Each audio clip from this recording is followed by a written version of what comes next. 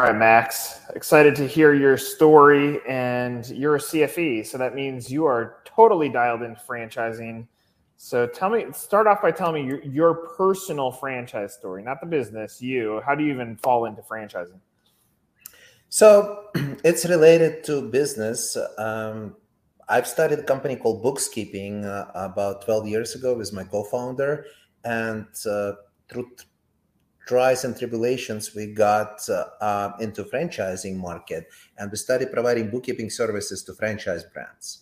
I started with one, then they liked us, they recommended us to other brands. To make the story short, we are now a preferred bookkeeping vendor for about 85 franchise brands in the United States. Some of them large ones, huge, Fast Sign, Signorama, Sport Clips, and so on and so forth. Some emerging. Majority of them makes it optional for franchisees to use us, but growing number is making it mandatory. So they have to use BooXkeeping to do the books. And then hanging out with franchisors gave me this crazy idea that I can be one of them. And then a few years ago, I decided to franchise the concept. And now here we are. We have 5 franchisees and working on number 6 and number 7 right now. So on the franchisee standpoint, are they required to be a CPA, or do you want them to have an accounting background, or who's the avatar? So they don't have to be CPA because we don't do anything that has to do with taxes. We get majority of referrals from CPAs, so we don't want to be a competition to them. Mm-hmm. It's a different model that majority of accounting franchises that are available because they do taxes, and by the way, we can do bookkeeping as well. So just to give you an idea, H&R Block just recently added bookkeeping to their model. They've never offered it before. So we staying away from taxes. And if one thing I can promise, we will not go into taxes because I see more possibilities in just staying in our own sandbox, which is bookkeeping. So they don't have to be CPAs. I would want them to have some kind of accounting background or finance background. They don't have to be bookkeepers because A, we are fully trained them, and B, if they like, we provide them full staff to do the work. So they can be just the rainmakers going and just get clients. Yeah, build the relationships in there. Yes, absolutely. So I'm a finance person by trade. I'm not an accountant. I can talk about bookkeeping and accounting for hours, but trust me, Nick, you don't want me to do your bookkeeping. Love it. Okay, so now that you mentioned I'm a finance guy, what are some of the interesting things that you see from a data standpoint? Because when you're doing the books across so many different businesses for franchisees, are they not spending enough in certain categories like marketing? Are they overspending or over recognizing things in areas that they shouldn't? Are there any insights that you see just from a pure gut standpoint now that you know franchising the way that you do? So I'm just seeing across the board that people are scared and they may be not investing as much in advertising and marketing as they used to because the money, and not necessarily tight, but the mentality is, hey, what if it will be worse? What if I need this money? So I better sit and not spend, and don't run the advertisement as much as I did. So I'm seeing that for sure. But I'm not seeing, a slowdown, to be honest with you. So majority of our clients are growing or staying the same. I mean, of course, there are some people that, the numbers are dropping, but I don't think it has anything to do with the economy. This is just individual, choices. What I can see from the Zor standpoint, I see more and more franchises to be sold. And then I've heard that long time ago that during the slowdown, people usually buy more franchises historically. So that I definitely can see because we get more and more clients onboarding with BooXkeeping on the bookkeeping side. So what's your dream on the as a franchisor? What's your dream on that side of the business? On the franchisor side, so the goal is to sell 5 more before the end of the year, and then we are looking to sell 10 to 15 next year. So to get it to about 25 before the end of 2024. So this is a home-based business. It's a low investment business. That's why right now we get more and more interest. It's kind of a blue ocean. So this is the issue I had to deal with. People are not expecting bookkeeping franchise. So when you come, like I've done some franchise expos, you come in and then people looking for pizza franchise, right. looking for, and then they stop by like, oh, bookkeeping, and we didn't even know it exists. We didn't know it can be, really, franchise. So now more and more people are interested. I see more and more, interest in the franchise. But I think once we get to critical mass of 15 or 20, we'll grow, because now we're like in very big markets like Miami, Orlando. We're in San Diego. We just sold Texas, but it's a county, but it's the South County, the most southern county in Texas, McAllen, Texas. So. Mm-hmm. How are you breaking up the territory size as a home-based? So we are guaranteeing people 500,000 population. That's their territory. Mm-hmm. But anything outside of it obviously can be sold to a different person. Yeah. So to give you an idea, like we just sold, not just about 4 or 5 months ago, BooXkeeping Miami. So the city of Miami and Miami Beach is taking, but all the North Miami is available. So if somebody wants to buy in Fort Lauderdale or just outside of the city of Miami, they can do that. But the beautiful part about it, let's say you own Miami territory. If you have a cousin who lives in Boston, you can get all the referrals you like from this person. So you go where the business is. You can't actively go and advertise in Boston, but you can go and get clients from there. So they're not just limited to their territory. It's not brick and mortar. I mean, I have some of my franchisees, they are traveling abroad and do all the work from there. So you don't have to physically be in this territory. So on a franchise, how much you can make question, are you disclosing item 19 yet, or is it still too early? We are disclosing item 19 in terms of average gross profit for the past 10 years and average gross revenue. So the average gross revenue is $424,000 per year, and average gross profit is $257,000. I mean, that's a great number for investment that's small, which I would. And your hope is take the Miami franchise owner. They should be looking at scaling based on the depth of the business opportunity, right? Absolutely. I mean, people don't realize, but bookkeeping is a $4.2 billion industry in the United States.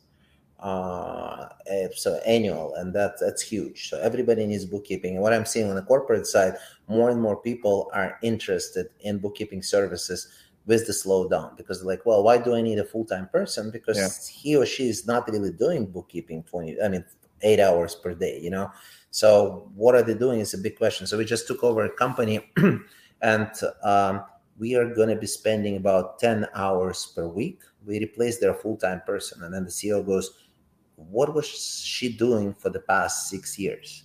And I'm like, well, I have no idea. But, she was working there 40 hours. Allegedly. Yeah, but really it's 10 hours, and I think we can shorten that, because I am amazed people still using the technology or not using the technologies. People still doing a lot of stuff manually. All right, so you've clearly accomplished a lot, and even if you just stayed as a franchise supplier the entire time and never went into franchising, you accomplished a lot. Do you feel like you get a moment to pinch yourself and say, this is amazing where this business has gone from where you've started? Or what equals happiness for you now? Well, I learned not to be happy with the end goal, but be happy in the process. Because, let's say I put a goal of X and I get there, then what? Like right now I have a goal of selling 25 franchises by the end of next year. I'll sell 25. Is that it? Am I going to just stop and do nothing? No, I'll have another goal. And I can tell you that my 25 will change to 40 or 50, probably even before I sell the 25. So it's a moving target. So it's a process. So the way I live life, and it's not only business, it's personal as well, I want to enjoy it today. I like the process. I'm comparing myself not to my goal that always moving, but I'm comparing myself to where I was before. And so 2 years ago, I had 0 franchises. Now I have 5. So I think it's a great accomplishment. I mean, if I start comparing myself to McDonald's, number of franchisees they have, then I'm definitely a failure. But I'm not doing that because it's completely different story. Again, this is my life. I'm not comparing with anybody else. I have a great team, and they're supporting me. We're growing. It's a healthy growth. So I think I'll be happy when I'll start working a little bit less. So when I start delegating more, and I'm getting more and more, structured about that, delegating, especially on the corporate side. Now I have a great team that takes care of everything. On the franchise side, since it's brand new, I don't have that much support. So once I'm there, that's going to definitely make me happier. Yeah, unless you find another business idea that you want to add in, right? Well, I'm sure I will. We actually created our own accounting software, and it's sitting dormant for the past 2 or 3 years because we just don't have the power to push it. Like, it's there, website is there, everything is there, the business model, but we just need another max to get it done. And I'm like, there is only one of me, so I pick my battles. And for now, franchising is what I want to concentrate on. You know what's fascinating to me about your numbers, low investment, great return, yet you're categorized as a bookkeeping business. Now, what I would love to have this happen in franchising. If you stripped away all brands, all logos, all titles, and said, let's start with the viability of the business model, and you landed everything together. Pizza concepts, for instance, that do $800,000 that are open 24/7, basically, because there's around-the-clock work or labor that goes against it. A franchisee is going to make $80,000 or $90,000 on $800,000 in volume and the depth of work that goes into operating one unit. And so, in a pizza brand, someone might say, "Boy, I've always wanted to be a pizza owner." But at the same time, for a different scale of work and maybe the higher opportunity to scale, they could also do your business and could make more money and be in a more viable category. And I mean, even you're just talking about the accounting software, be associated with a franchisor that is deeply committed to innovation. And so I'm always fascinated by this. When you start stripping down, like, what is the definition of a great business model? You have one. But you're almost stereotyped automatically as not as sexy as a pizza brand, even though you are much more viable than the example that I gave. So you're totally right. And actually, our logo and our motto is bookkeeping redefined. So we're definitely redefining the bookkeeping process and making it fun and cool.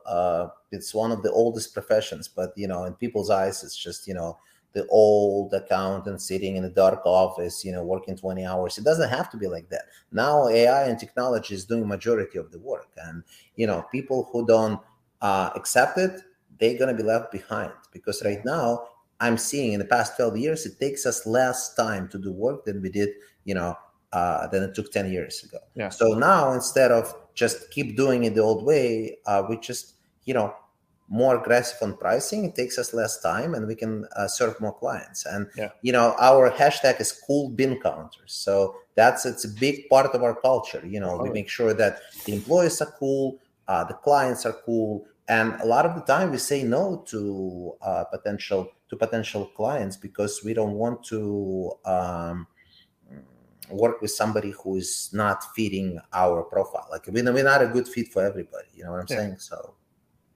all right, three comments that I have for you that I've thought through during this discussion.